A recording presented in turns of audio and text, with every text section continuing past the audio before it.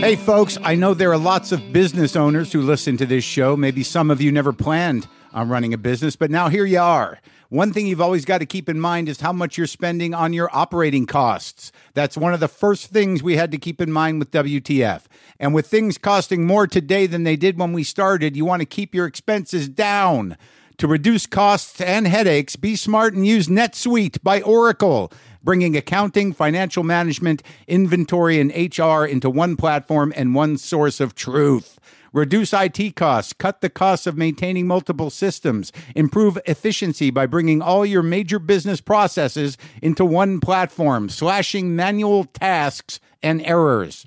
By popular demand, NetSuite has extended its one-of-a-kind flexible financing program for a few more weeks. Head to netsuite.com/WTF for more. That's NetSuite, NetSuite.com/WTF.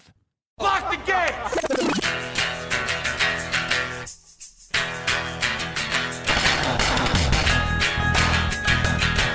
All right, let's do this. How are you, what the fuckers, what the fuck buddies, what the fucking ears, what the fuck sticks, what the fucksters, what the fuckadelics, what the fuckleberry fins, what the fuck minister fullers. Mark Maron here. This is WTF. Welcome to the show. A full show, a packed show again. We do these little interviews these days, occasionally, sometimes. In a few minutes, I'll be talking to Jordan Brady about his documentary, I Am Road Comic, which I am in. Because I am road comic. Well, I come from that. I come from a history of that. I come from that weird post-comedy boom time before the advent. Is that the word? Advent? Before the appearance or the reality of alternative comedy venues when all you had was a comedy club and the 3 slots they had available for their regular shows and their open mic night maybe once or twice a week, where you'd go and you'd wait and you'd try to get on to do your 3 to 5 minutes in hopes that you might land a guest spot on a real show and then maybe get that coveted opening slot as host. And then after years, perhaps, move up to feature act. And then because it's your hometown, never be able to headline unless you get too big for them to say no to. That's the way it used to work. That's the way it was. So before I talk about that a little more, before I lead into Jordan Brady, who also did the movie I Am Comic, he was a comic himself. After Jordan Brady, I'm going to talk to Jay Baker, the son of Tammy Faye Baker and Jim Baker, about his spiritual quest and his quest through addiction and through trying to establish his own church of sorts. He's also a fairly prolific writer about religion and spirituality. I was excited to have the opportunity to talk to him. He came down to talk to me from Minneapolis. He's a fan of the show, and I thought it was a story that had to be talked about and had to be told to me. I was interested to meet him. Sweet guy. So before I get into those talks, let's talk about what I got coming up. Nevada City Film Festival. That's in Nevada City, California. That's this Friday. That's tomorrow. For those of you who are listening to this show on the day it is released, I'll be doing 2 shows with the wonderful Nick Thune. I also have a few oddball dates coming up. September 7th in Denver, September 12th in Mountain View, California, September 13th in Irvine, California, September 19th in Dallas, September 20th in Houston, September 21st in Austin. Those are the last of the oddball dates. I'll also be doing several Tripany House dates here in Los Angeles at the Tripany House that is in residency at the Steve Allen Theater here. Many of you came to these shows. It's a cheap ticket. There's parking. I don't know what's going to happen. It's a no-pressure situation for me, but I do know I will stay on stage for at least an hour. That's September 16th, 23rd, and 30th, and October 14th and 21st. And, of course, the LA Podcast Festival, Saturday, September 27th. I'm trying to book a fun show for you, but there's all kinds of deals to be had over there. You can go to, again, WTFpod.com and get the links to these shows and these tickets. Long, strange trip. Yes. Yes. It's provoked me to talk, when I'm talking to Jordan Brady, to remember where I come from, to remember the path here to this mic, the path to the Oddball Festival, standing in front of 15,000 people, the path I took and could not get off of, nor did I know how to get off it, nor did I even entertain any other real choices with any with any momentum. There was nothing else to do but be a comedian for me. I'd hung around the Comedy Store. I was at the Comedy Store the other night talking to the master Joey Diaz, just thinking about what it was like standing on that patio and knowing that I'd stood on that patio 25 years ago, trying to be a comic, trying to find my way in. I tried to find my way in a lot of different cities. But once I started working in 1988 in the one-nighter circuit of the Boston, New England regional area, doing one-nighters, driving 5.5 hours to Machias, Maine, in my VW Golf to open up for Frank Santos, the X-rated hypnotist at a college, in a town that is the furthest point east on the coastal United States, Machias, Maine. I remember driving hours upon hours into the New England landscape to do one-nighters. I remember doing feature work, in clubs across the country. Thank God I moved to San Francisco in 1992, and I was a pretty strong feature, and it didn't take me long to start headlining. I was able to sort of skip a lot of the tedious feature work just because I just had the goods, and I'd worked hard to get them. That's what doing one-nighters in New England and anywhere you can get them will do. It makes you tough, man. But I think a lot of people don't really appreciate what some comics go through. It's a different world now. Comics can sort of choose their own path and pick their own room and avoid the club system entirely, what's left of it, and find their own way. And that's fine. It works. But some people don't quite understand what the job of comedian is necessarily. A guy came up to me at the Comedy Store last night, and a new comic, been in it 2 years. He said, does being a comedian help you with auditioning? And I'm like, I didn't know what he was talking about.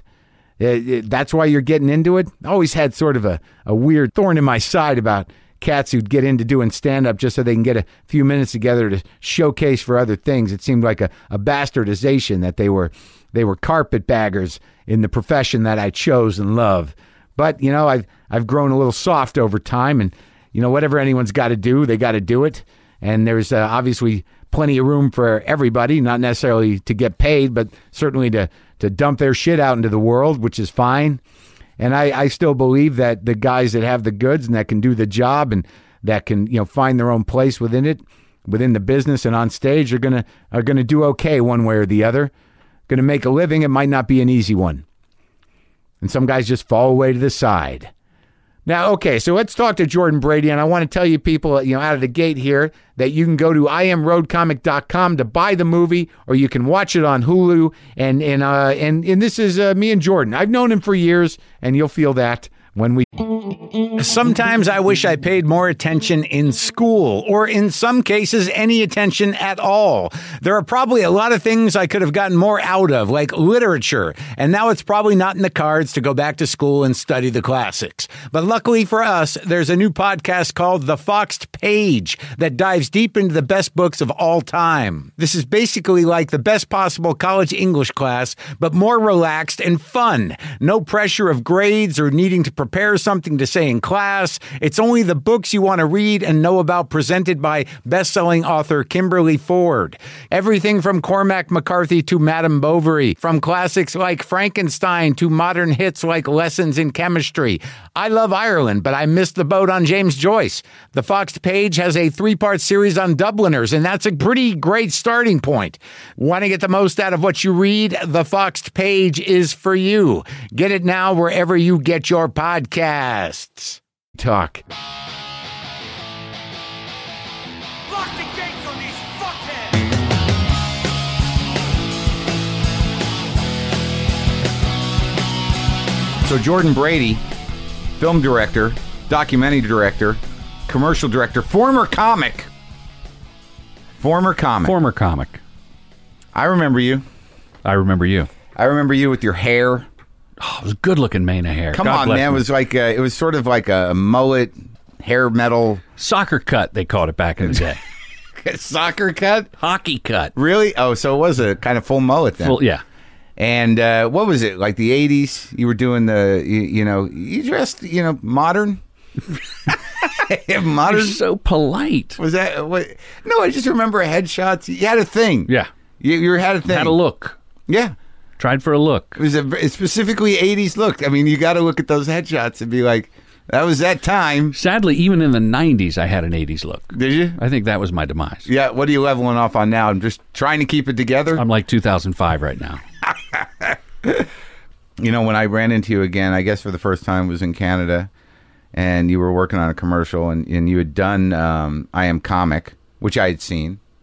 You were a little surly about not being in it. I see, like, I must have blocked that memory. What a dick I was to you about not putting me in that movie. You weren't a dick about it. I was reasonable. You were very reasonable. I think at the time you made most of the movie, I wasn't really on the radar yet. And you're like, yeah, Maron. You probably thought, like, he's kind of in the same boat I am. I wonder what he's doing now. I was in the game, baby. Banging your head against the wall. You do the I Am Comic movie, which got some traction. People dug it. So the new movie, I Am Road Comic, you know, what do you see as the distinction? I mean, now they're both available. You can get them on iTunes and Netflix and whatnot. Right now, it's on Hulu. I Am Road Comic. I Am Road Comic is on Hulu. And I Am Comic. It still lives on iTunes. You can buy it. Yeah, you can buy it. And I saw a DVD. It wasn't in the bargain bin, but it was actually leveling the bargain bin. It was under one of the legs. Don't want that bin to shake. Right, so it leveled it off. But you could get I Am Comic pretty much anywhere. But I Am Road Comic, what made you do this one? What was missing? Nothing was really missing. I mean, I'll be honest. Yeah. I Am Comic, it gives me a connection to the community of comedians that I respect and love. Mm-hmm. I love comedy, but I'm not a practitioner regularly. So I like that. Mm-hmm. I like being in that world. And I Am Comic answered a lot of questions when I would be shooting commercials, when people, like YouTube made me do I Am Comic. Right. People on set with their laptops not paying attention to what we're shooting would be like, hey, we found this clip with you in the hair and the green suit. Yeah. So what was that like? Yeah. Do you know these guys? Mm-hmm. I mean, I remember shooting in Atlanta. Yeah. And the guy's like, do you know Mark Maron? Uh-huh. My kid loves his show, and you sent the guy the T-shirt and a bunch of stuff. It was really cool. So I said, I'm just going to make a documentary about that. So once I made I Am Comic, different comedians or documentarians reached out. Stephen Feinhartz. The director of Eddie Pepitone's Bitter Buddha movie, and he just directed Eddie's new comedy special. In Ruins. In Ruins, yeah. Now on Netflix. Young director. Great kid. Yeah. So people like Stephen calling saying, hey, I'm making this comedy documentary. Like I had asked people, hey, what advice do you give me making a documentary? Mm-hmm. And Don Barnhart, comedian, hypnotist, Vegas act, who made one called Finding the Funny. That's the name of the documentary. So he calls with some questions about that. And at the end of the conversation, true story, he goes, hey, I'm booking a gig up in Kennewick, Washington at Jack Diddley's. Do you want to do the gig? Jack Diddley's? And I go, Jack Diddley's? What did I do? He goes, you can co-headline. Go up with a friend, and you do like 40 minutes each. When was the last time you did 40 minutes? When I had that haircut. I mean, I headlined some colleges. I did some shit, but I mean, I had maybe 7 minutes. And I go, Don, I don't do it. And he goes, no, you'll figure it out. Yeah. And I was like, fuck. Now, Jake goes with me. My son goes with me to clubs. Yeah. I did a set a couple weeks ago. Struggled to do 10 minutes. You're back in it? Just for fun. When people by mistake will ask me if I want to do it. Okay. Flappers in Burbank. Hey, do you like? They filled a form. The Improv. I got $17. The end of last year doing the Improv. How's that feel? I got nothing to lose, man. I don't give a shit. It's, no, but I mean, I'm not afraid to fall out the sky. It's easy. It's fun. It is. It's a blast because I have nothing at stake. Yeah. I'm not in the Jordan Brady comedian game. Right. So it's a fucking blast. You and Judd Apatow back in the clubs. Yeah. Back in the clubs. He's been hitting it, man. I see the Instagrams. His stand-up was funny. Clearly, he's got some talent, that kid, Apatow. Yeah. So what was it that you were setting out to do with I Am Road Comic? Because you had gone up to Jack Diddley's. I went up to Jack Diddley's. Yeah. I cobbled together 25 minutes. Mm-hmm. Very hacky, some of it. Really? A lot of crowd. A little bit. Yeah. Thanks, Mark. Thanks. Little crowd work. And I play the fool in the movie, but it's not about me. It's about people like yourself. Your interview, which I thank you from the bottom of my heart for doing. I love doing it. Well, we both had a friend in Frankie Bastille. Yeah. And the Frankie Bastille story is a big hit, both comedically and emotionally, because that guy sums up the road. Yeah. He sums up, he was running from the law at some point. Yeah. He was, servicing an addiction. and he just lived the road. Got to do your time. And and there was a badge of honor to just partying and living on the couch and staying in comedy condos. Yeah. So that your story about him and then your point of view about the quote people say from you is, that's the big trick. How do you balance developing a persona against servicing the road? Yeah. So I went up and did it, and I interviewed you, Pete Holmes, who I call the heart. I call you the soul. TJ Miller I followed for a couple days down in San Diego at a club, not even a big venue, just the American Comedy Club. And the joy that he has doing those intimate, what I call an intimate audience, a club, where he could go sell out a small theater, I'm sure. Yeah, you would think. And then, interviewed Maria Bamford, Doug Benson, Jen Kirkman. I think Nikki Glaser is the only person in both movies. And Wayne Fetterman. Wayne Fetterman went on the road with me. Yeah. Because we used to do like a musical act. Well, I think Nikki, out of all the people you mentioned, is, really the most sort of what we knew the road to be. Like she does the clubs. Oh, yeah. And people like Maria and Pete, they're delicate flowers. In that, these were, not Maria, well, Maria a little bit, but there was definitely a generation that was us. That, I didn't start in alternative rooms. You didn't, there weren't alternative rooms. It's like you go to your club and you wait around, you pick your city, and then you fucking just take the hits doing open mics until you get the opener slot, and then you come up through the ranks. Well, in the South, we would drive from Virginia to Atlanta to do 5 minutes to get booked. But if you got booked, he'd put you in 8 clubs, and you would be the middle act. Right, that was the one-nighters, or the two-nighters. The Comedy Zone, and then the punchlines were like this chain. Yeah. But, but a lot of the people that work now, like Pete and those guys, I mean, they coming up where you have alternative venues and you're able to build your following differently. Like, I don't, like, Maria's like the best there is right now, comedically. And one of the reasons is that, she's, by no choice of her own, had to protect what is specifically hers by virtue of not really being able to do it any other way. And because of that, I don't think it's been easy for her, but she is really one of the best comics working. Agreed. That's part of the big trick, is whether it's on the road or in town, is sticking to what you do and protecting that. Well, that funny thing is, like, I don't know if you listened to the Bob Newhart interview, but that to me was very telling about what we're talking about. Like, when he became the biggest comic in the world, he had not done comedy. That it was fascinating, dude. Like he had kicked around a little in advertising and did some accounting work, and then he and a buddy had put together some demos to be the next Bob and Ray. They were writing radio sketches, and then his buddy can't cut it and decides to get a job, and Bob's just hanging around, and he's doing some local TV, man on the street things. And Warner Brother Records, the guy he's doing the TV show with locally, is a big DJ in Chicago. Warner Brother Records is looking for acts, and this DJ says, well, I know a guy who does comedy, Bob Newhart, and they're like, well, have him make a demo for us and send it. So he calls Bob and says, put those bits together you used to do with what's his name, make them your own, and let's do a demo and send them to Warner Brothers. So that became the Button Down Mind? Not quite, but some of it. So Newhart does that, and they send it to Warner Brothers. They're like, great, let's tape him at a club one night. And he'd never been in a club. He'd never done any of it on stage. And it took him a year to get him a gig at a nightclub where they could record. And it was an opening gig. Like, he was opening for 4 days, and the headliner, who wasn't a comic, it was another type of act, agreed to switch the bill on the weekend so he could record his record. And when he went into the week, he only had 4 of the 7 bits or whatever for Button Down Mind, and they helped him structure some new bits. So he went up there almost cold with these scripted pieces. And then in the interim, after that gig, he said the Friday night the chick, some woman was drunk and they couldn't use. So it was all this one Saturday night show. So in the 3 months it took for them to produce the record, he did his first 2 comedy gigs, one in Winnipeg and one in Windsor. And then the record drops, and he's an international sensation, basically. But now the benefit, the reason I'm telling you that is that he gets to enter the life of comedy of people knowing that record. So he could tour on that record, and people were coming to see that. Right. And they were already his people.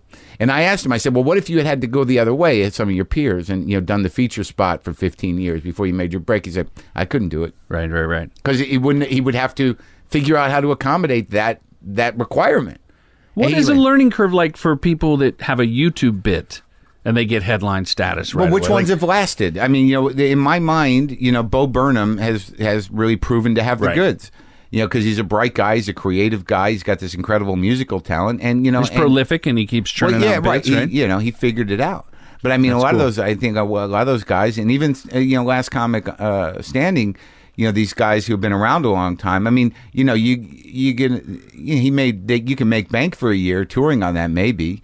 But then, you're kind of back to where you were usually. And it's very tricky. I've always said that when you're a stand-up and that's what you do, you got, if you're lucky, if you make a break, you got a 5 or 6 year window. And, either you're going to make a TV show happen or whatever you're going to do, you got to grab that money. I remember in the early 90s doing colleges at good money and working in clubs, headlining some, taking middle work, watching... going to Dana Gould's one-man show, right when the one-man show became a thing that people were doing. The first one. And He's a genius. I said, I don't have that. Oof, no one has that. I don't have that, and I'm making money doing other stuff, and I started directing. It was Dana. Dana shut you was down. the one. And I love him. Yeah. I love him. I follow his career. I take my clients to shows of him. Well, he's of an you. interesting idea because at the time, because he's one of our... He started when he was in his teens, too, He was in Boston. he was in the Sex Fest. Yeah, briefly. But, Dana's a great example of how comedy has changed because, his comedy, like he can, watching Dana Gould perform on any night is like watching the history of show business because he's a great mimic. Yeah. He can do, long bits with several characters in them. He can do, he's a great joke writer and teller, but like he can do it all. He can do it all. But at the time when we were coming up, when I was coming up, because he was a peer of mine, he was still a little too dark. That he had the framework of he comedically was everything he needed to be, but like it was still a little like, well, he's got pathos. Yes, and I don't know if you've talked to him, but it seems to me that as a stand-up, he hit his peak specifically because the audience wasn't quite there for him, and now it is, and he's back, and people like Maria. Like if they had started at the time we started, trying to middle and do that stuff and do road work, I think it would have crushed her. Right. So it would have been hard for audiences in Dothan, Alabama, right, or Wichita, Kansas, or right, even Seattle in those days, which you would say was progressive back then. No, but you still had have to a deal hard with time. you had to go to Giggles and deal with Terry. I taped 2 records at that shithole. But how do you feel about Giggles? Well, no, the weird thing was I knew that I'd have a space. It's like I need a club, and that was a beat up, fine comedy club in a way. Had low ceilings, it was dirty, and I ended up doing 2 records there only because I knew that if I gave him 3 weeks notice and I said I need to tape a record, He'd fill the room. Well, he barely. Yeah. I didn't like this. I don't think it was filled on either of my records, to be honest with you. Why do they tape the big specials in theaters? I didn't. I did my special in a club because I thought that's the way you should see comedy. It feels more intimate. Well, it's the way it's supposed to be. It's doing comedy for big theater. Pros can do it. I can do it, but it's not what I like to do. But all right. So I Am Road Comic. So I Am Road Comic was a chance to interview a bunch of people that I admire and hear their take on the road and see how it's changed. See what's still the same. It's not.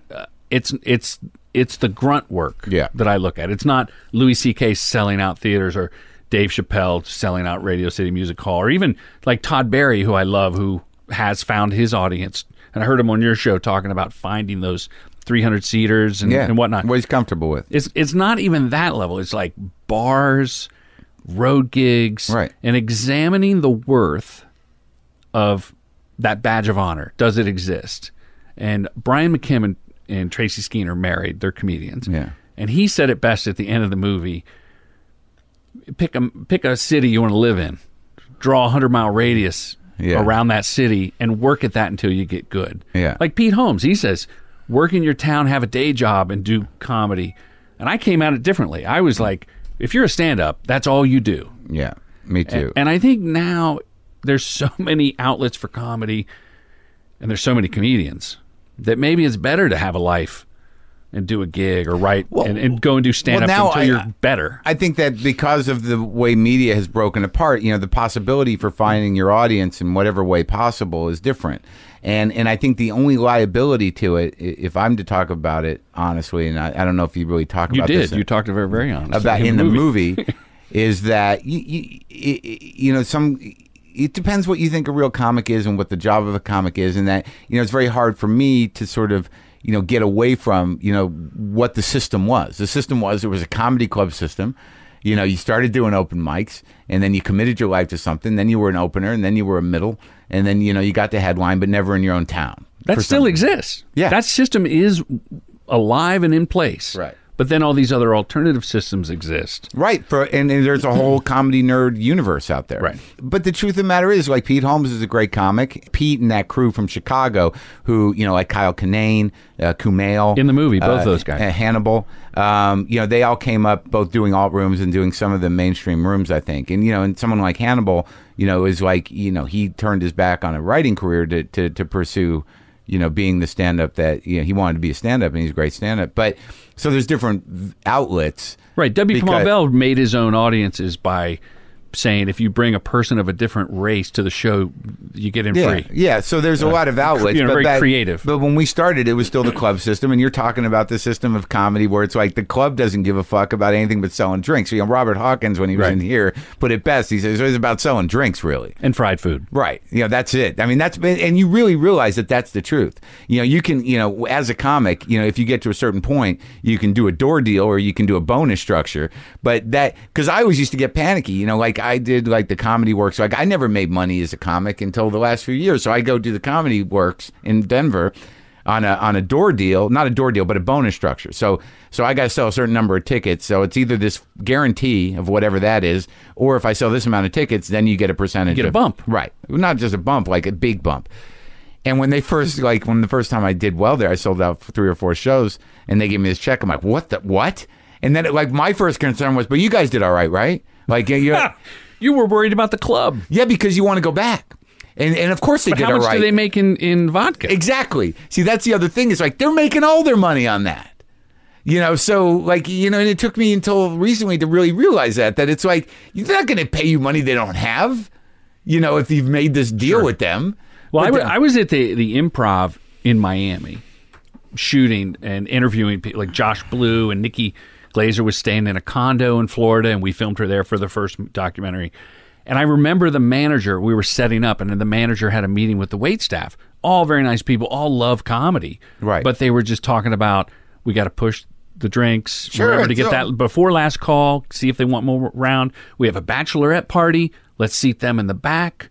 Yeah. Push the appetizers. We've got a new zucchini ring. We want to. Yeah. It was all about food and drinks. It's a restaurant business, bar and restaurant business. Yeah, it's a nightclub business. What it is. Well, how many comedy clubs back in the day kept the disco ball as a reminder of an era that had come and gone? And maybe comedy won't last. I wish it was that conscious. Oh, is that how you saw it? I saw it as like. I thought it was like, well, maybe we can rent this place out. It's like, those are usually one-nighters. But yeah, it was a whole different system. But comedy is very healthy. And I think it'd be interesting for people to watch this movie because, like, despite whatever we may think, a lot of people aren't aware of the nuts and bolts of what comedians go through or what it used to be like. Like, if you're a person of our age and you used to go to your local comedy club, you still don't realize just I think the mystique of it is like, this guy's on television occasionally, and he's just he's coming to do a show, but a lot of people don't really realize just the hell we went through. Well, the two things that come to mind, like Judah Friedlander, you, Maria, Jim Norton, talk about the merch. Yeah. And selling the merch and doing the morning shows. Well, that's what made the difference in Charlotte, I think. I did a bunch of local media. People come out. Oh, yeah, because they don't know you. And now some people know me from the show, but like there's still a bunch of people that if they're driving to work or they're driving back from work and the comedy interview comes on their radio show, they're like, what am I doing tonight? Let's go see the comedy. The guy sounded funny. Well, the other aspect in I Am Road Comic, on screen, I keep a tally of the expenses. Yeah. And I was supposed to drive up there and do a couple of one-nighters, but I called 2 weeks before, and he's like, "Oh, I never heard from you. I booked someone else." Yeah. So I had to fly. So I'm already in the hole. Mm-hmm. T-shirts. Don Barnhart's like, they'll pay like $20. Mm-hmm. And I'm giving away for $5. You can have 3. But I lost so much fucking money. The rental car, and then we eat the free breakfast. Yeah, we take food home for the free lunch. Yeah. Yogurt and fruit. Sure. Eat at the club at night. Oh yeah, as a road comic, man, it's we spent 0 on food. Well, yeah, because like you want that. Like when they put you up in a hotel that doesn't have that shit, you're like, why? They're like, this is a nicer hotel. I'm like, I don't need a nice hotel. I need a place where I can get coffee all day and they have a breakfast till 10 and I can fucking go down there. It's the only way to survive. Give me a Courtyard Marriott over anything fancy. Like Doug Benson, I really think he has it figured out. He does shows at 420. He books himself where a band is playing or a roller coaster he wants to ride. And he puts out a lot of product. I mean, I'm amazed at how many episodes you put out per week and write a TV show and still do the road. Yeah. And Doug is putting out, he has like 7 or 8 podcasts and video shows. He's very lucid, by the way. I mean, the weed is it's amazing. It's amazing. The last time I smoked was after some screening where Doug was there. And when someone hands you a joint and you just take it because when you see that person, I know you don't smoke. Yeah. And I quit smoking. I eat it every now and then. But when you're in this certain crowd, you go in that mindset and they hand you the joint, you don't think. Right. And you just take it. And one hit, like I had to go in the corner and sit and pretend to text. Yeah, it's to keep your shit together. I can't do it. I can't function. But I've seen him smoke and then riff on stage. And he's so quick. He's so quick-witted. Yeah. But I love how he has structured his road work around, like you go to a live podcast. Like I think that's how comedy has expanded. Well, I'm excited about the movie. I'm excited that I'm in it. And I'm so thankful you're in it. This is wonderful stories, wonderful comments about your fans, bringing you art, bringing you baked goods, things you've touched on in the show. Yeah. But to put it in the context, like when you watch a documentary and you see a clip out of context, for me, it's kind of weird. Yeah. Like even a trailer, you get a glimpse of it. Sure. But in the context of the movie, your point of view towards merch versus, Judah Friedlander or Jim Norton, everybody has a different take on it. Yeah. Well, it's also like, I think there's an audience now, as I was saying before, of people that, grew up watching comedy, and now like there's a new generation of comedy people that are very enthusiastic to really get a sense of the job and from all different angles of stand-up performers is it's compelling. It's Alonzo Bowden gives some great advice to young comics. Oh, good. Well, like, there you go. There's stuff you would love, like if you're going to pick up a woman, you can't leave the club. Mm-hmm. And if you go across the street, your name's on the marquee, but it's coming down at 11:30. So you better, like, if that's your in, you better use it quick. Well, it's that great joke. Did anyone tell that joke in the movie? Which joke? The movie, comedian's in town doing the weekend, and it's Saturday, and he's at the mall. You know that joke? And no, that's great. He's at the mall on Saturday, and a woman comes up to me, and goes, "We saw your show last night. You're great. I'd really like to hang out with you. Maybe have sex or something." Saw your show last night, and the comic goes, "Really? The first show or the second show?" Yeah, right. That's funny. That's okay. All right, so I am roadcomic.com. It's on Hulu. It's on Hulu. I expect it'll be other places too, but Hulu, they're good people over at Hulu. No, they definitely. have taste. And well, congratulations. I'm glad things are Thank leveling you. off and you're working, and eventually all the bad things will be behind you. Sure, we'll just keep chipping away at it. Thanks. You know man. what? Thanks for having. I really appreciate your support and for having me. Yeah, absolutely. Good to talk to you. Retweeting. Yeah.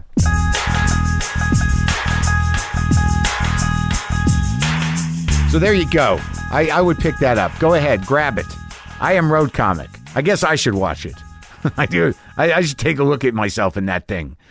All right, so now we're going to talk to Jay Baker. If I could fill my hole with the God, if I could fill my hole with some spiritual foundation, if I could be grounded. I don't know about spirituality, but I do understand it.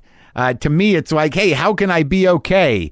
Can I make something out in the world or believe something or put some things together that don't have any explanation and kind of lean on them a bit to get a little peace of mind? Can I do that? Can I breathe deep? Can I pick a star? Can I just turn it over to the universe and my faith in that it'll keep working for the most part? The fact is, I understand how it works in people's lives, and it's been working in people's lives since the beginning of people. Some of it more defined than others, some of it more insidious than others, some of it more dangerous than others, some of it more dogmatic and organized and forced upon by threat of death than others. So the opportunity to talk to somebody that came from the world of fairly corrupt organized religion, I would say thoroughly corrupt organized religion, but there's mom and dad. So, this kid's struggle is deeper than the one I could understand, having not been really brought up with any religion whatsoever. We both struggle with some addictions, but all in all, I felt like this was a completely compelling conversation, and I think you'll enjoy it. All right? All right. I'm going to talk to Jay Baker now.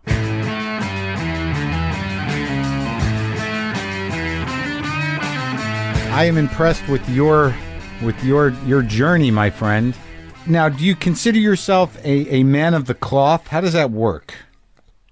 Are you a minister? I am, but more of a theologian. But I mean, do you need a license to minister? Well, you need a license to marry people, so I have a license. But you can, if anybody wants to, they can call themselves a minister. Yeah, pretty much. It's real lit. They say to marry and bury. You get a license to marry and bury, but I've never had to sign anything to bury anyone. I think you're supposed to do it at a certain place. I think if you're out burying people behind people's backs and in ditches and stuff. As long as you're burying in the right place, I think it's probably something you can get away with. All right, so just out of curiosity, so like today we had some trouble. Yes. Your guy was supposed to pick you up in Torrance, and he showed up here to pick you up, and I guess he thought maybe to take you to Torrance. But whatever the fact is, you run in about an hour late, and I'm losing my fucking mind. I'm not. I was losing my mind as well. Like I was beyond. I'm angry. I mean, I almost felt like tears were about to come to my eyes. Really? Yeah. I was really freaking the hell out. So, as somebody of faith, how did you comfort yourself? Well, my faith is a little bit more complicated than that. I know, but still, there must be some practical. So just in the sense of somebody who even we'll get into exactly what you're doing, but I'm asking for as a personal. I'm personally curious. How what do you do in that moment where things are completely out of your control and you're full of rage and anxiety? Well, I'm sober, so I halt and I try to not worry about it. I just got 18 years the other day, and congratulations! So you do this sort of do the next right thing, stay in the present, 1 second at a time. Yeah, I have no control over this. I try that quite a bit. Yeah, but I was like, of course this happened. This happened because this is my life and nothing can work out. What? Well, I'm just never excited about doing interviews, and this one was really I was excited about, and it's just the point where you're like, shit. We were so close, Jay. I mean, like, because I had made plans, and like it was one of those moments where it's sort of like, what, an hour late? I got to be at my therapist at 3, and then I got to go to I got a thing, and I'm like, and I know you came out here to do it. I'm like, fuck, and I'm like, I'm gonna have to make an executive decision. If he can't make it by 1, that's it. Oh man, I would have been devastated. I would have been devastated. I would probably called my wife crying and being like, my life's over. No, come on. Yeah, no, I mean, this has been a big deal. You're inspiration to me and what I do, and I think. In what sense? In what sense is that you're very transparent and very honest about your mistakes, and you're not just like, oh, I make mistakes, but I mean, you talk about your marriages, and your transparency is very important to me. Mm-hmm. And you tell stories that are about yourself that aren't spit shined. Not comfortable. Yeah, not comfortable. And I think that's extremely important. And, I always say that, comedians and pastors are close, except comedians are honest. Yeah, I like that one. Well, I mean, it's really hard for me to fathom, knowing, even dating a celebrity's child. Yeah. That the sort of baggage that comes with living in the shadow of charismatic characters, charismatic public figures. Yeah. But Tammy Faye is your mother. Tammy Faye Baker is your mother. Jim Baker's your father. Yes. And I was young, so when the shit went down for them was the late 80s, right? So I wasn't that young. It's like 87, yeah. So 87, I was already in college, but I mean everybody knew who your parents were. Yeah. And there was sort of like a sequence, I remember in the 80s, of high-profile ministers, taking going down. Yeah. It was like a Yeah. domino effect. But this was to grow up in the world of evangelical entrepreneurship, Yeah. let alone just the past, the ministry, Yeah. that the business model was what it was. Yeah. And now, how old were you? Because I remember they used to, trek you out on that show. Yeah. Yeah. What was the show called again? It was Praise the Lord, the PTL. They kept changing the names, and PTL Club, and then the Jim and Tammy Show. And you were how old when you were being? How old are you now? I'm 38 now. So you were a kid. Yeah, I was a small kid. I was 11 years old when everything fell apart. So previous to that, yeah. do you remember your feelings about your parents and about what their mission was? Yeah, my dad worked all the time. He never stopped working. Like, I didn't see him that often because he was constantly like building buildings and. But did you see it as the Lord's work, or? Well, because I think that generation had the idea of like the American dream. So, and especially like Assemblies of God people. So it was like, oh, we've got to be like Walt Disney or whatever. And so we've got to have the American dream with Jesus. So I just kind of saw it as that type of thing, as like this kind of. Well, they were intertwined. Yeah. That part of the mission was building out the empire. Yeah, and it probably shouldn't have been part of the mission. But who built that model? It's been around for a while. I guess Billy Graham and Pat Robertson, Oral Roberts. I mean, this was the tradition of taking the ministry to that level to an empire had been established. Yeah, my dad had actually started the 700 Club, and Pat just owned the. Is that true? The network, yeah, and so my dad basically, all of a sudden, Pat started wanting to host my dad's show because my dad wanted to do kind of like a Johnny Carson type show. He had that in him. Yeah, so he loved that stuff. And when it became popular, Pat decided to start hosting it because Pat was just the network owner. So Pat wasn't a minister. No. No, he just saw this kid's being successful because they wanted my parents started as children's ministers and doing puppets and stuff, so they wanted my dad to do the puppet show, and my dad said, yeah, sure, we'll do it for you guys. And it was in Virginia, and he said, but I want to do a late night talk show. With a Christian angle. Yeah. Yeah, to talk to people about the Lord. Yeah, my parents weren't like the real super religious conservatives that you would see. Well, they seemed they seemed like they were having a little more fun. They were having a little bit more fun than everybody else. Yeah. Unfortunately, they fell first, and everybody's hatred towards the other guys just got to be able to be more focused on us. So who was your father's mentor in this, though? If it wasn't ultimately it wasn't Pat. My dad had worked with different ministers and stuff over the years, but he had a vision, it's like he almost pulled it off. Yeah, he just wanted to do something that was big. He wanted to, he grew up going to like these crappy little retreats where it was like 5 cabins and, we're going to talk about Jesus. And he was like, that sucks. Why don't we create a place that's way better than that? and he did, but then he had to feed a monster. And that's when the compromising started coming in is, when you have to raise $1 million every 2 days, things start to slip a little bit. Yeah, well, did you feel like early on, in terms of the values you were brought up with, did you feel that your father's faith was true? Yeah, both of my parents' faith was very true and very sincere. But they had been raised in a type of religion that said you had to be perfect, and as we know, no one is perfect, so you have to hide things. And then when you hide things, they fester and become darker and stranger. But no, my parents were all. It was funny because I grew up thinking God hated me, but not because of my parents. It was because the people that my parents hired to teach the children's church and to run the schools and things like that. But my mom and dad both always seemed to have love as a trump card. And so, honestly, I always blame, like when I talk to my dad, I'm like, Dad, the fact I'm the way I am, I blame you. You guys told me to love people, and that's what I'm trying to do, you know? Uh-huh. So, But you tell him that you blame him. yeah, I blame him for taking me down this road. Well, you know, because I'm a lot more radical than my dad, you know, and I'm a gay affirming, and I do a lot with gay rights work, and But let's go back to when you know that, you know, I have to assume, what was the first legal issue?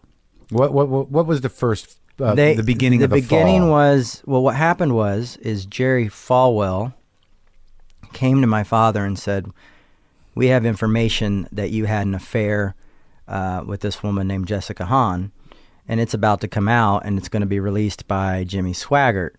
Now, if you go ahead and resign and turn your church over to us, we'll restore you and heal you and do all this stuff. Well, they got the church, and they didn't do any of that stuff. It was kind of like a corporate takeover in a way. And I mean, I remember being a kid because we were in Palm Springs when all this happened, and all these guys in dark suits coming in. Falwell's people. So like the lawyer for the Hustlers guy. Yeah. Yeah, that guy was there. I mean, they were all like... Larry Flint's lawyer? Yeah, I mean, Yeah. they were all there, and it was like, you know, asking like, oh, and we need you to have your board of directors step down and all this stuff. So they weren't going they weren't going to stop the story. They gave us the idea that they were going to... The story was coming out either way, but they were going to fix it by doing like this whole thing of restoring my father. Like, you know, he's repentant. We're going to help him. They were going to create a theater of contrition. Yeah. A shame. Like the setup was like, you're just going to lose your ownership of your business. Yeah. But we're going to keep you in the business by giving you your salvation publicly. Right. Yeah. I mean, they were going to like, you're going to have to go through this and put him through some sort of counseling and all that stuff. And, you know. Swagger was involved? Well, we found out later Swaggart wasn't as involved as we thought he was. That was them just, you know, saying, Swaggart's going to get you, and if you don't let us help you. Because Swaggart went down later? Yeah, Swaggart went down probably about 8 months later. I honestly remember the phone call my father got one night of a preacher saying, I'm taking down Swaggart. Because this preacher had hired photographers to... Yeah. And my dad said, listen, you know, this is the worst thing you can do right now. I mean, the church is just falling apart. This is after your dad went down. Yeah. And so my dad was like, I think you should rethink this. Yeah. And the guy said, no, it's too late. And I mean, literally the next day, I mean, because I was playing with my G.I. Joes on the ground, listening to this conversation. Yeah. And then the next day it happened. Now, you know, it was interesting because I knew Kennison, and he, you know, did whatever he did with Jessica Hahn later. But the Yeah. weird thing about Kennison is his original agenda was to be your father.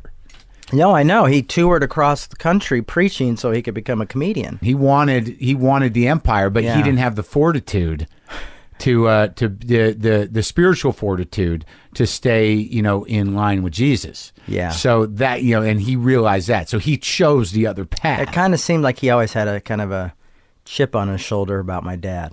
Definitely. Well, I think that he had a chip on his shoulder about what your dad represented. Yeah. And I think it was because he comes from that. Yeah. You know, now is this? Do you like when this went down? It did not. Did it? Obviously, the business went under. You know, it was taken away. Yeah. So your dad entered financial problems. Yeah. Did the marriage survive any of this? For a few years. Mm-hmm. I mean, you have to remember the church owned our house, which it was, you know, they call that the parsonage. Mm-hmm. And I went to the school at the church. Mm-hmm. So everything was gone. So like we lost the church, we lost the house, we lost everything. We had to just go. So Falwell cut you guys loose entirely. Done. Yeah. And Without any acting on his word at all? not at all. Not one thing. So your dad Matter of signed fact, he came out. He asked us. He goes, "Listen, I want to give you guys this, and this. Just put it down on paper for me." Dad did it. The guy Jerry Falwell got it, and then read it as a list of demands that my dad had sent him. I mean, it was just the weirdest, bizarre, like just games these guys were playing Well, with. it's politics. Each other. They crushed him. Yeah, it was They- total politics, And they knew it, and they knew it all along. Yeah. They were like, you know, we just picked up a hell of a lot of valuable real estate, and we threw Baker under the bus. Fuck him. Well, and it was weird because, you know, it's like my dad should have seen this in the first place. It's like Southern Baptists and Assemblies of God were never groups that got together. My dad was Assemblies of God, and he was Southern Baptist. You know, it was like there's something fishy. But he was so afraid about the news coming out about Jessica Hahn. You know, and nothing like that had really happened in a big church. Was that a setup? Yeah, a friend of his introduced him to Jessica Hahn. My mom had left my dad, said, "I'm not in love with you anymore." And my dad went to Florida. So they were separated. Yeah, they were separated. And my dad, this guy named John Wesley, Yeah. said, "Oh, you've got to meet this girl." Yeah. And, you know, so that was, and it seems like, I mean, I don't know if it was like a conspiracy theory, like it was like, we're going to do this, and then years down the road, we're going to get him, you know? Right. Okay. So, so it was a setup in that like someone introduced them, but not well, like they. and that guy liked to have things on people. He was notorious for having The guy that. the guy who did it. I mean, later my dad would find out that the guy was going to like massage parlors and telling people his name was Jim Baker, you know, that kind of thing. Oh my God. So what now? I have to assume that the sort of, you know, the vortex of everything being taken away, and you know, your father, you know, out of all of them, seemed like a pretty sensitive guy. Oddly, Yeah. that like, you know, when I think back on the intensity of all of them, he seemed to have, you know, he was not a fire and brimstone guy. You know, he was you know, this sort of soft spoken, Yeah. almost Mr. Rogers-y kind of guy. Yeah. Yeah. You know, And he would want to have like, he'd have like celebrities, like thinking about Mickey Rooney just dying. Like Mickey Rooney would be on his show all the time, you know, and like Gavin McLeod, the Love Boat guy, you know, and like the Facts of Life. he liked celebrities. Yeah, Yeah. they would come on and chat and talk. And, you know, I mean, my mom did a show on penile implants. Mm-hmm. My mom had... She was a character. yeah, she had a man with AIDS when Ronald Reagan hadn't even mentioned AIDS yet. So my parents just did stuff, and I don't think people liked it when you just do stuff you're not supposed to, and they just did it as like, oh, well, this just makes sense. Yeah, these are just people. And that's where I got that whole concept of like, you're supposed to love people. From your mother. Yeah, and my dad. It's like love is a trump card. You know, my dad had not wanted my mom to interview these people. He would have said no so. Yeah. So I always found that really interesting. Well, what did it do to you as a person that, you know, I mean, where did you get dark? Right as that happened, I knew, I mean, it was everything, there was just a heaviness over it. And, Where your parents were, yeah, I mean, he was looking I had to have security guards because we were constantly being threatened to be kidnapped, you know, and stuff like this. So I had to have a bodyguard. Before everything went down, or? Yeah, before everything went down. Now, of course, all that disappeared. And of course, my bodyguard, Tommy, was actually more of a dad to me than my own father because my father was working all the time. And what kind of guy was Tommy? Tommy was this just really nice, awesome guy. He was like a coach, you know, and I had no athletic ability, but he taught me how to throw a spiral football, you know, and, you know, when he would drop me off, he'd give me a hug. I mean, he ended up becoming a police officer. He was my pal, you know, but he also didn't take any crap from me. Like a lot of people were scared of the Baker's kid. You know, he wasn't. He would like give me Charlie horses and stuff like that. Was there a cult vibe? You know, there's some people who followed my folks that seemed like they were kind of a cultish thing, but I didn't really feel like there was a major cult vibe because my parents seemed to. There were people who probably felt that way, but I don't ever think my dad and mom saw it that way. They weren't cultivating. No, and they weren't like, you need to do this, or, you know. They didn't own apartment buildings and whatnot, or they did. Well, they did, and people Yeah. could live there, but it was usually for elderly folks to live there, too. It wasn't like, you know, you can never leave or Right. anything like that. My dad was just an entrepreneur who happened to love Jesus, and I think that was the problem, you know. It's like he wanted to, you know, have his cake and eat it too in a way. It's like, I want to be a preacher and build Disneyland. Right. Well, I want, like, we can get back to this, but, you know, you brought up that they were brought up in a Christianity that was based on perfectionism, and that's a misunderstanding, isn't it? Yes, it is a great misunderstanding. Well, let's get to that in a minute. Did you, now, as a child, and when all this went down, when you're 11, 12 years old, or did you pray? Did you have Jesus in your life and in your heart? I prayed a lot when I was a little kid, you know, but I'd always just pray for my parents and my sister. And, But you believed in Jesus? yeah.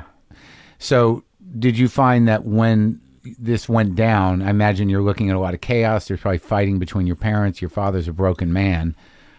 Did your faith diminish? Did you watch their faith diminish? I didn't even think about my faith at the time. It was my family wanted to see my family survive. My sister ran away.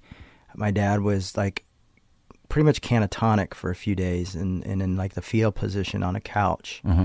So I was just scared. Yeah. Kid. I mean, you know. You have one sister? I have one sister. She around? Yeah. She make it out? She all right? She barely made it out, but she made it out. She had a real rough time. Yeah. Real rough go at it. And but I love her more than anything, and it's like that one person who can understand. You know? You're the only two. Yeah. You're not going to run into somebody that's like, interesting, maybe you can relate to my parents. I know, but I watched one of your shows where your dad makes vitamins. Mm-hmm. And my dad's made vitamins, and I was like, damn, I should have brought some of my dad's vitamins. So he's still at it in some Well, way? yeah, he's in Branson, Missouri and doing his thing. Does and he have a congregation? He doesn't have a congregation. He just does his TV show and you know, music and all that stuff. And we don't. Me and him don't see eye to eye on almost anything, but we just try to be father and son, and that's difficult. So what was your journey then? When did you sort of go rogue? I guess in around 13, 14. Well, actually, I started drinking about 11. Mm-hmm. Bartles and James wine coolers. Thanking them for their support. Yeah. And it just went on. And in high school, I wanted to be popular. I mean, it was one of those things where I wanted to be with the popular crowd, and they were all drinking and partying, and I drank and partied and smoked weed and tried to have a fun time. Was there a stigma on you? Yeah, I mean, I did some fighting. Yeah. But there was also a lot of, like, the cool kids got, like, this guy's somebody's kid. Let's party, you know? Yeah. Fighting, defending your family? Yeah. I mean, I remember one time in particular, I was in class and I was defending some girl, and then this guy who kind of shut down, you know, and then this guy looked at me who I'd shut down and said, whispered, and he goes, "How does your dad like getting it in the ass in prison?" You know, and he was about four chairs from me. Yeah. So I stood up and just started throwing chairs. Boom, boom, boom. And went to hit him. Unfortunately, my Florida history teacher got in front of him before I hit him, and I barely missed her.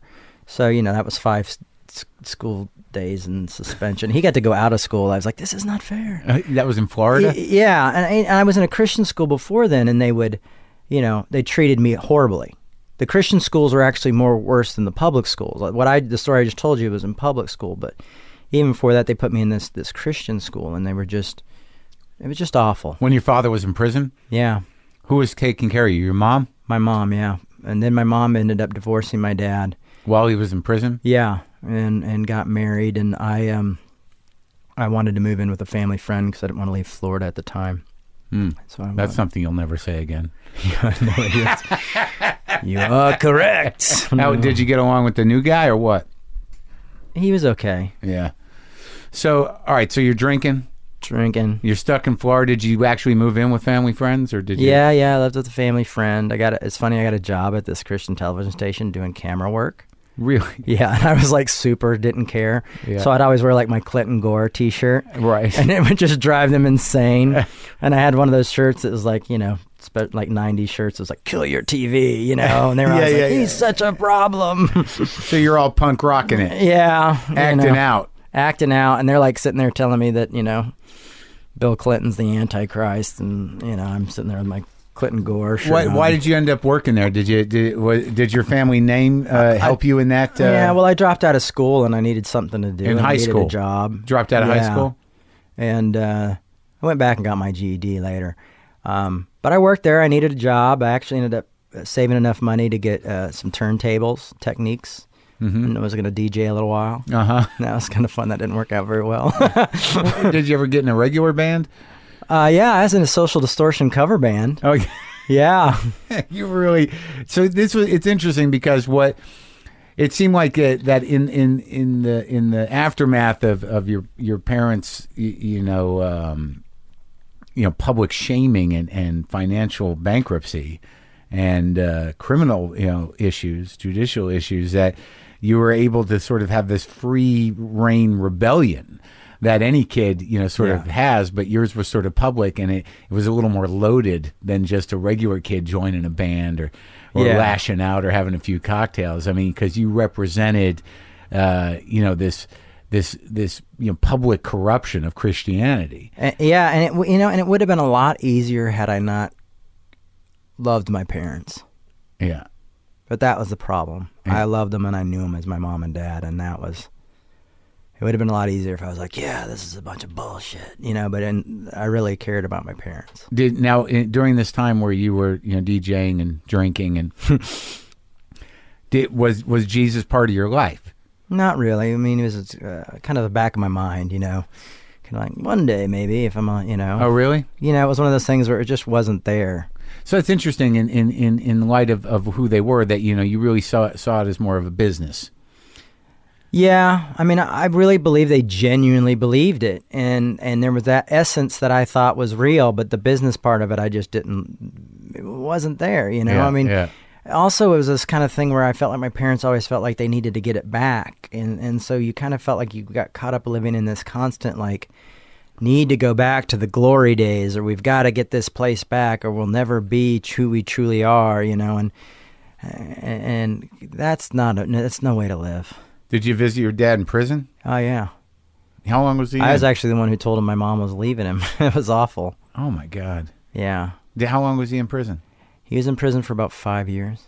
Wow. So like 13, 14. I can't imagine that it'd be on the other side of that glass like that. Is that the way it was, or was it tables? Or? They had tables. Yeah. It was a medical facility. It was. They had all the gates. Yeah. And all the barbed wire and all Right. this stuff. It wasn't the golf course or Right, anything. right.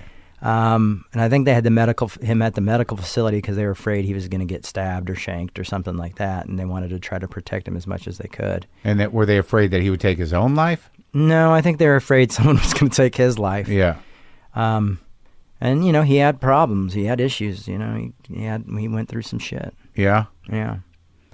And my father became an unrealistic hero in a way for me though, because he was in prison. Yeah. And so he didn't have to do any of the discipline or anything like that. That was mom's. My mom was the one putting the lock on the window so I wouldn't sneak out. My dad was the guy I got to see a few hours every few months. Mm-hmm. So it was like, my dad is awesome, and it was so hard to focus in school and stuff because, I was like, I just want my dad to come home. And when he got out of prison, the expectations were gone and we didn't get along very well. Now, your mother, like, I imagine the journey with your mother was a little tricky because she became such a caricature of herself publicly. It was weird, though. Like, people would have those, I ran into Tammy Faye Mall on the mall T-shirts, which was the splattered makeup stuff. Yeah, yeah.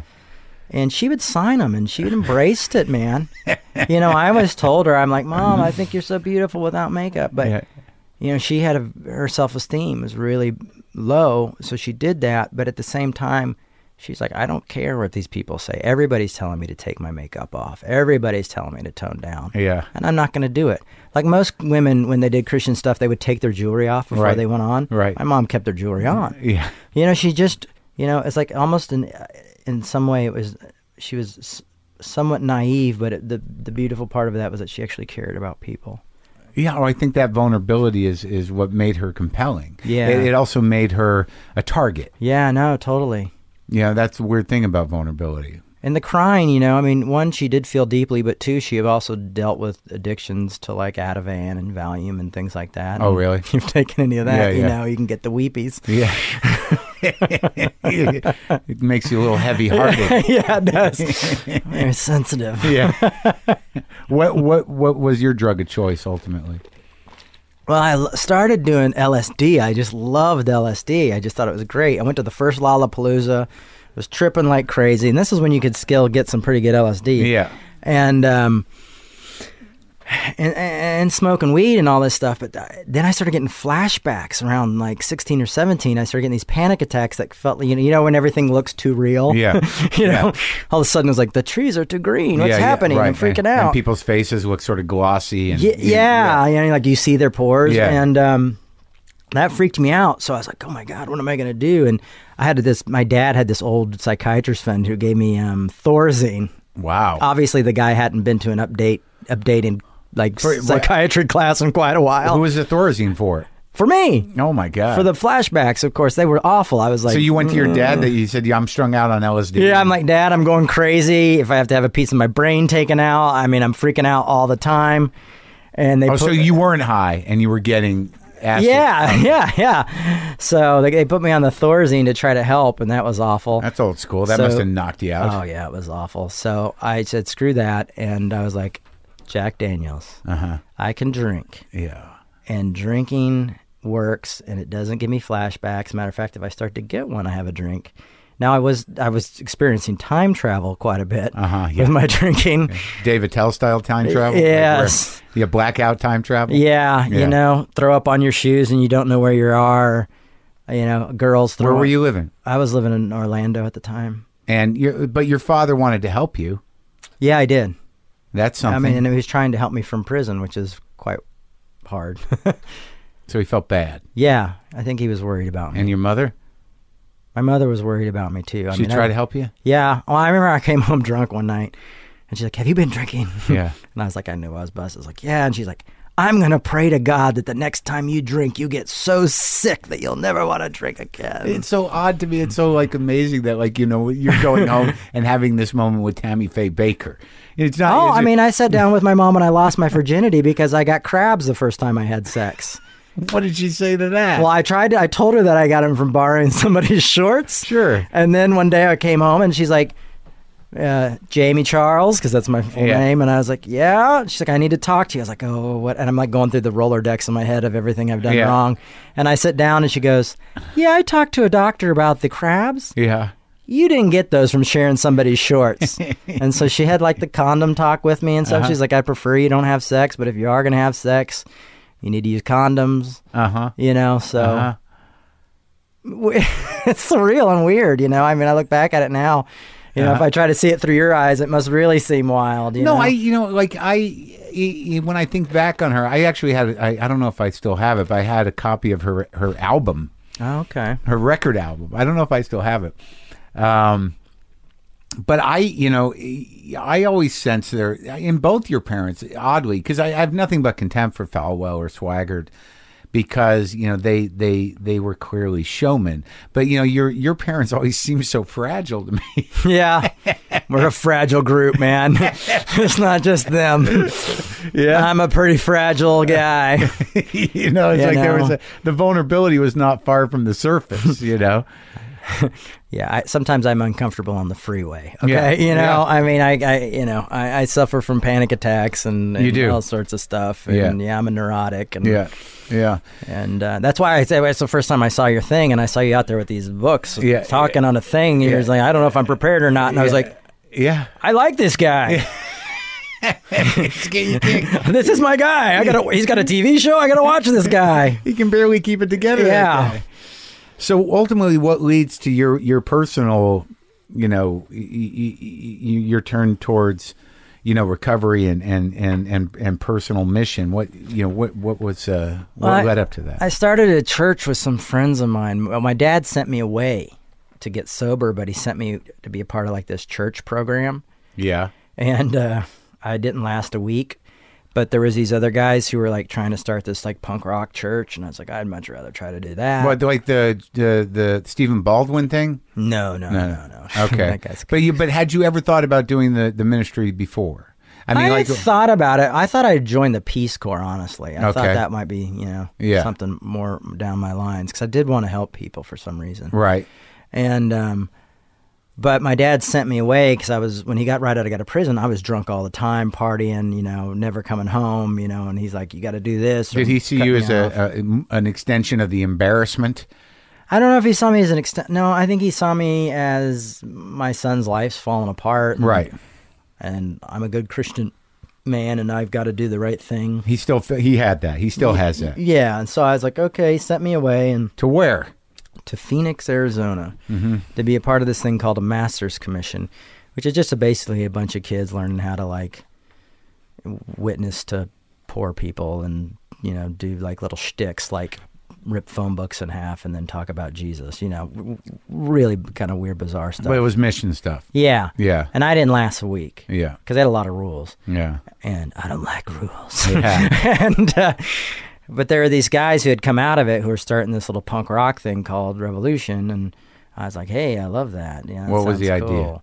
Well, the idea was that we had shows, and then someone got up and talked for 15 minutes. And What were the that was shows? it. Punk rock shows, all sorts of different bands. Okay. Yeah, and we were doing that, and it was pretty cool. Is that when you got the tattoos and the piercings and everything else? I got my first tattoo then. Yeah.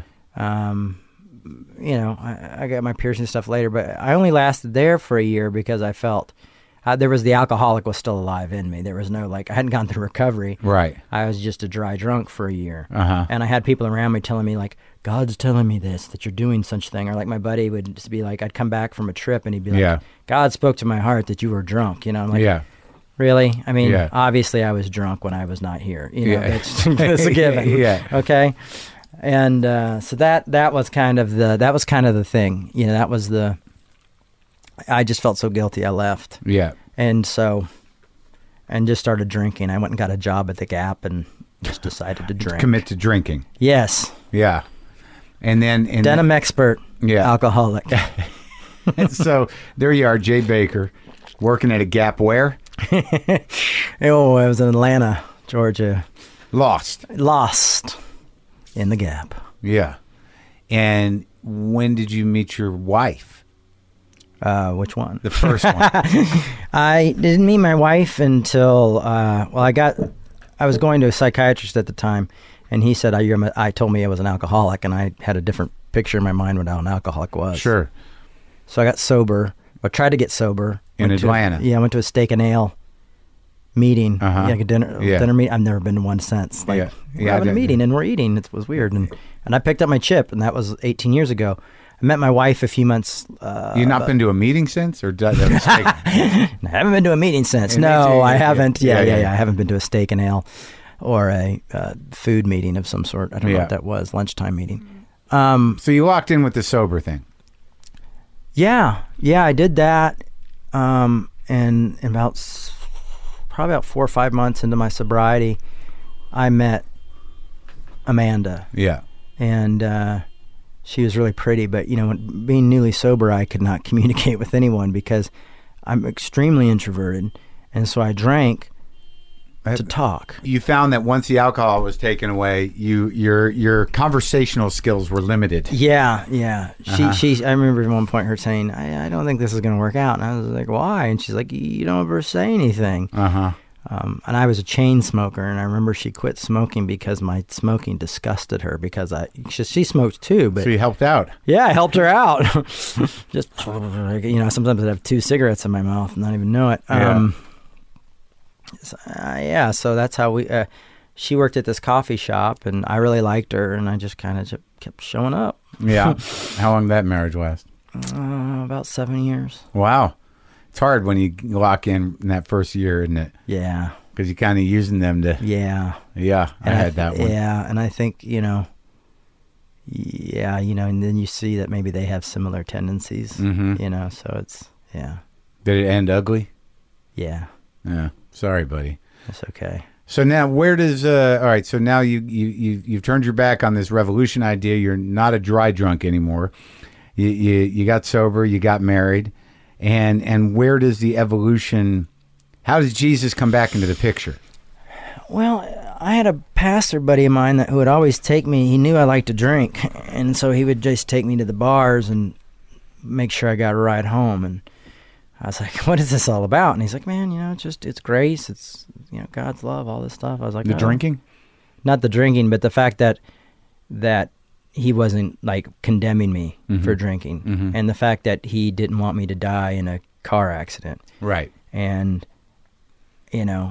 and so he kind of was like, because I was like, dude, I feel like God hates me, and he told me I was full of shit. Why'd you feel like God hated you?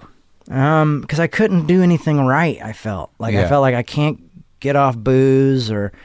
Assemblies of God is like your salvation is like trying to grasp sand, And so, That's the perfectionism thing? Yeah, it's like, be perfect for God, which no one could do. It's But isn't that a unrealistic. misunderstanding of the idea of sin? Yeah, no, completely. No, you're 100%. But at this time, I'm, 18, Yeah. 19, not... And that's what planted in you. Yeah, it planted into my head. And so one day I said, I thought he was into this grace thing because it helped him sleep at night. You know what I mean? Like, whatever helps you sleep at night, buddy.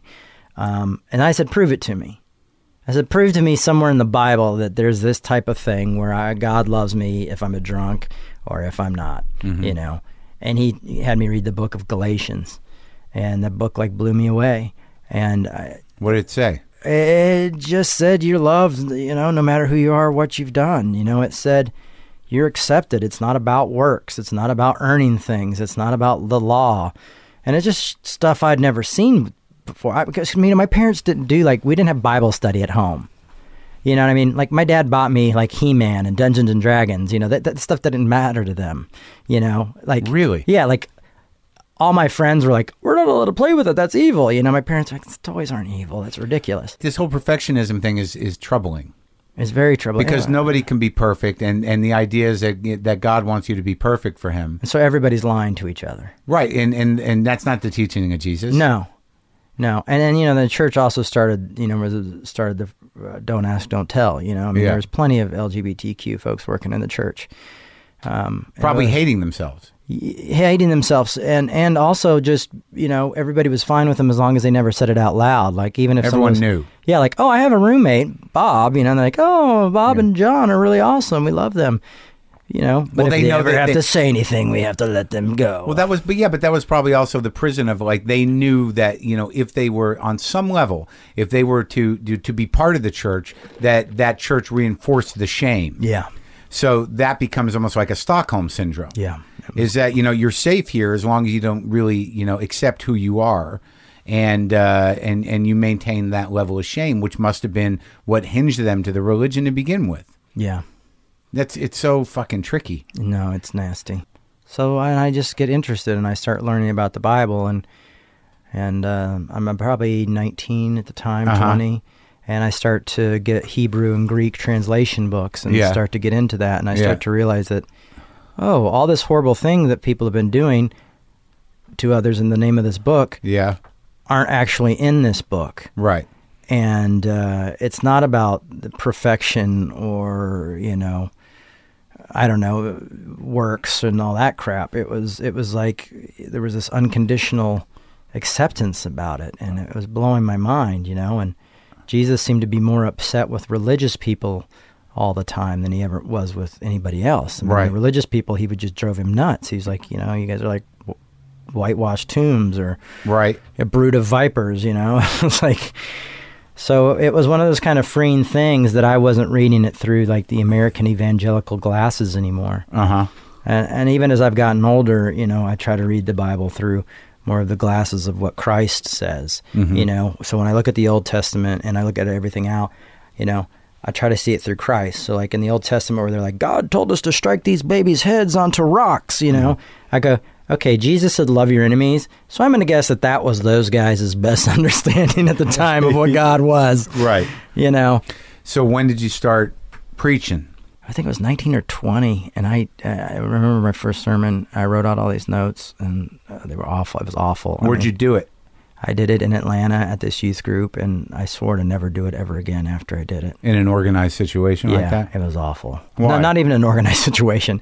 It just was awful. It was, you weren't I going to preach bombed. anymore? Yeah, I bombed, okay? Yeah, I'm sure you've never bombed, but, that I feeling bombed. is, you get up in there and you're just like, oh, my God, this is the worst feeling I've ever had, and I'm never, ever going to do this again. Did you tell your father when you decided to preach? I don't remember. You really don't remember? I really don't remember, no. Huh. Maybe I did. I probably did. I was, but I'm sure I did. That was all around getting sober time. My brain was just like. But didn't you find it interesting within yourself that you were going to now take up this challenge and this occupation that was what you grew up in? Yeah, but it wasn't. I didn't see it that way because I felt like something new had been revealed to me. It's kind of like when Luther was walking down in the lightning stuff. And Yeah. the Reformation happened. I mean, I kind of felt that that's what was there's something new. But there was no sense of like my parents, as good as they were missing the point. Yeah, no, okay, I do remember calling my dad. Now that you say, I would call my dad at night and talk to him about grace and say, "Dad, this is amazing." And he's like, "I know it's there, but sometimes I feel it's too good to be true," and all that stuff, because Really? he's been raised to say that that's not right, or That God doesn't love everybody. Yeah, I mean, God loves everybody, but I mean, we were free will, so that was, people had to make their choice, That's Assembly of God. Yeah, I mean, better than the predestination thing where people are like, these people were all made to suffer in hell and burn for eternity, and these people are okay, It's So like, free will is a little more like, hands-on in terms of determining what God's will is. yeah, and that's why you get a lot of those people like, let's go to the mall and talk to people about Jesus, and be really uncomfortable. All right, so you're having these conversations, and there is an intellectual component of your dad actually discussing the thing that blew your mind, which is that if grace exists, then the ministry has to be for all, Yeah. without question. Yes. And he's like, that's a little tricky. Yeah. And was it contentious, or did you say, well, I'm going to go with it? No, it wasn't contentious. It did come a few years later when I decided that I was announcing that I was gay affirming. Mm-hmm. Well, where did the congregation start? How did you build your reputation? I went to a lot of music festivals, and I spoke at those events, and people got to know me. And I started a little church. I started Revolution again. I called it Revolution in Atlanta. Uh-huh. And did you have a congregation? yeah. How many? Oh, well, I was in Rolling Stone. I know. And when I was in Rolling Stone, it was like, we had like 200 people show up. Of course, then 5 months later, it was like, there's 15 of us, you know? Yeah. But, so, I mean, it was anywhere from 15 to 30, but it's crazy, because I buried kids. I went through seeing a lot of horrible stuff. Like what? Just living through these kids' lives. Their You were struggles primarily with dealing drugs with and, kids? Yeah, with like teenagers and stuff, and going into court with them and all this stuff, and not much older than they were. You know what I mean? And I'm like, and their parents are like, come into the court with us, or come to the high school and talk. So, like, I feel uncomfortable in the principal's office just as much as anybody else. You know? So the intention was a ministry to young people. Yeah, I mean, my hope was that the church would change and become a different thing. Mm-hmm. It just happened to be young people were attracted to that, and the fact that I was into punk rock and had tattoos and stuff like that. People just used that as the shtick. But initially, you're just straight up, driven by grace. Yeah. And then you decided to politicize it on some level. Yeah, I guess so. Well, eventually, yeah. And when did you... with gay rights and stuff, but I mean, I just felt like I was following in the footsteps of people like Martin Luther King. You can't be silent anymore. You have to speak up. And how was that received? Not well. By who? By almost everybody. Well, not maybe the established church. The established church. No, there was a lot of churches that appreciated what I did, but all my speaking engagements that I had that year all got canceled within literally like a day. For basically your speaking engagements based on youth ministry. Yeah, and I was also speaking to other churches, and I didn't just speak to youth. Why were they asking you to? Why were they asking you to speak? Because they like to hear my message about grace, and it challenged them, and and it's funny because sometimes people would argue with me saying, "Oh, you're preaching too much grace." I would get in trouble for that.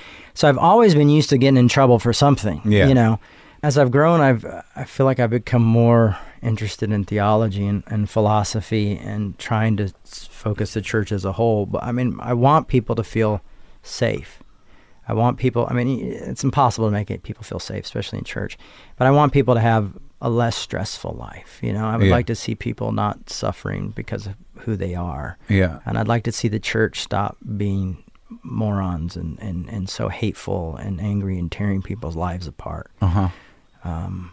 That's what I would hope for. But, as I read philosophy and theology, everything is changing. I'm like, right now, I just feel like I'm in the midst of a huge change. In terms of like some of this stuff actually happening. Yeah. And, my faith, my belief system, do I believe in God, and sometimes I don't. And, I have a lot of questions, and I have a theology that I found to be best. I think John Caputo said it best: is it's a weak theology. Mm-hmm. You know, it's not a fundamentalist theology. It's a weak theology that maybe sometimes I can't defend. Mm-hmm. It's a theology that's like, you know, hey, this is what Jesus did, and this is what happened, perhaps. Yeah. You know. But, I mean, can't you separate the mythologizing of the life of Jesus from the message of Jesus? Yeah. And that's what I'm doing. Mm-hmm. You know, I'm just going further and further into that. So when you've been taught one way your whole life, and you kind of start to grow and understand things in a different way, and it can be, you know, a little rattling. Mm-hmm. And how, you know, it might be a delicate subject, but I mean, when your mother was sick, Yeah. You were there the whole time. Yeah. And it took a while, huh? Mm-hmm. It was awful. And what was her discussions during that period in terms of her faith?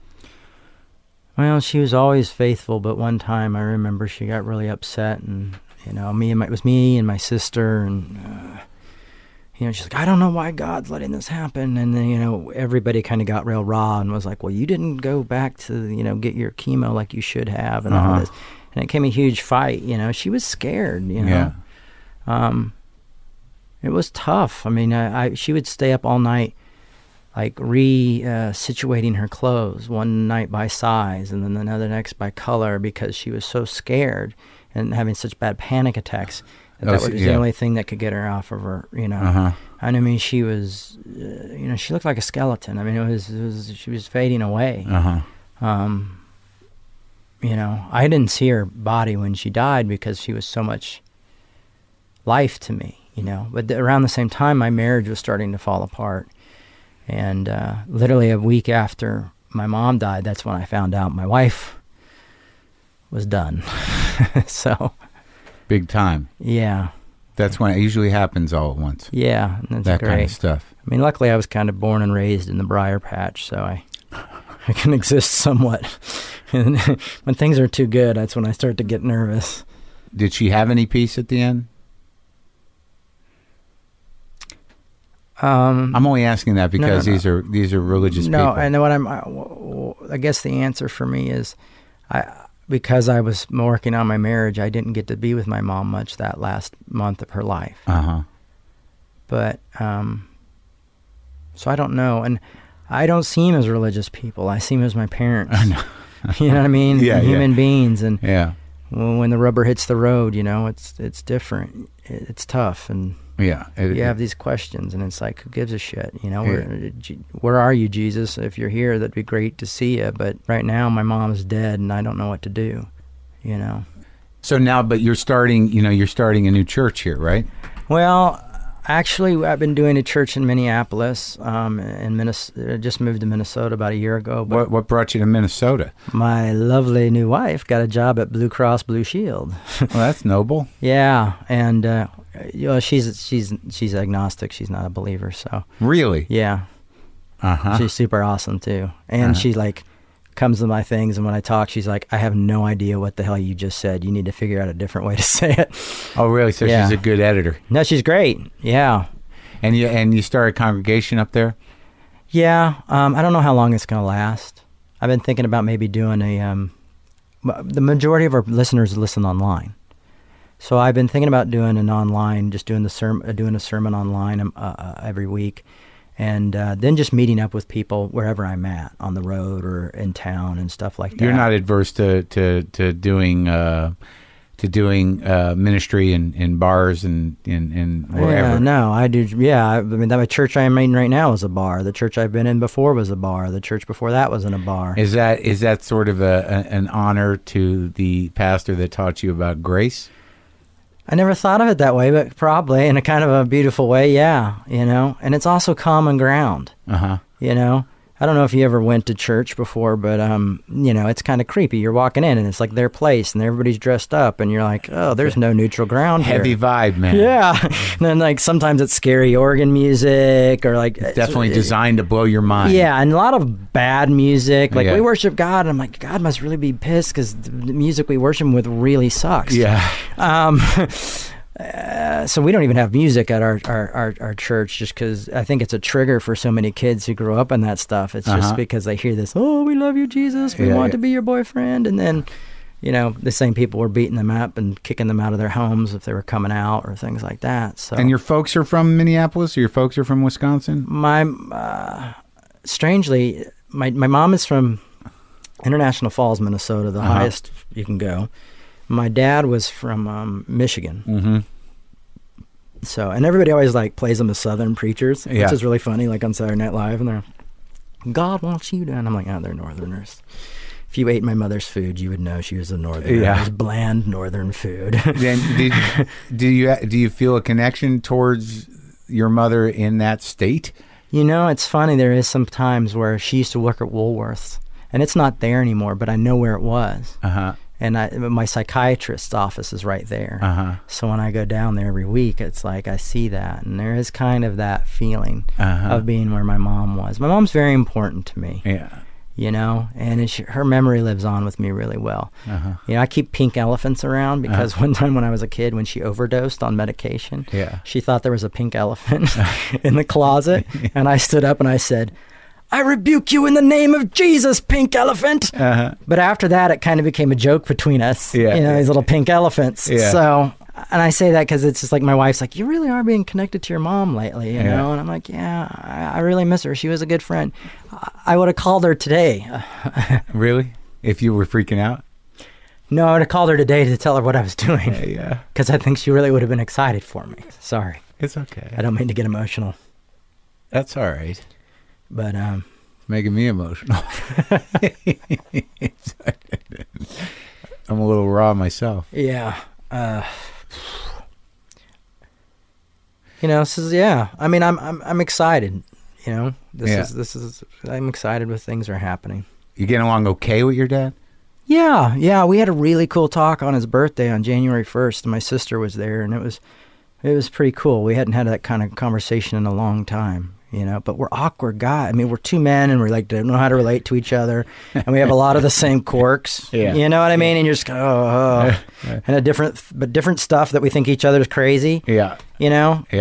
But you can't. It's hard to sort of tame the parts of them that are in you. Yeah. Well, it was great talking to you, Jay. You feel all right? I do, man. It was an honor to talk to you. I'm a fan, and I'm really glad I got to do this. Now, you said that your sermons are available online, or they're not? Yeah, they are. I'm available online at revolutionchurch.com. Okay. And I'm on Twitter and Facebook and all that stuff. And if anybody wants to help my failure book, it's called Faith and Doubt. It sold 600 copies. Don't be so doubtful. Maybe. I know you comedy lovers love good theology books. Well, best of luck to you, man. Oh, thank you.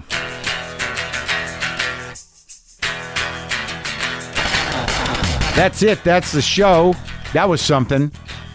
Good guy, that guy. On the path. On his path. As we all are.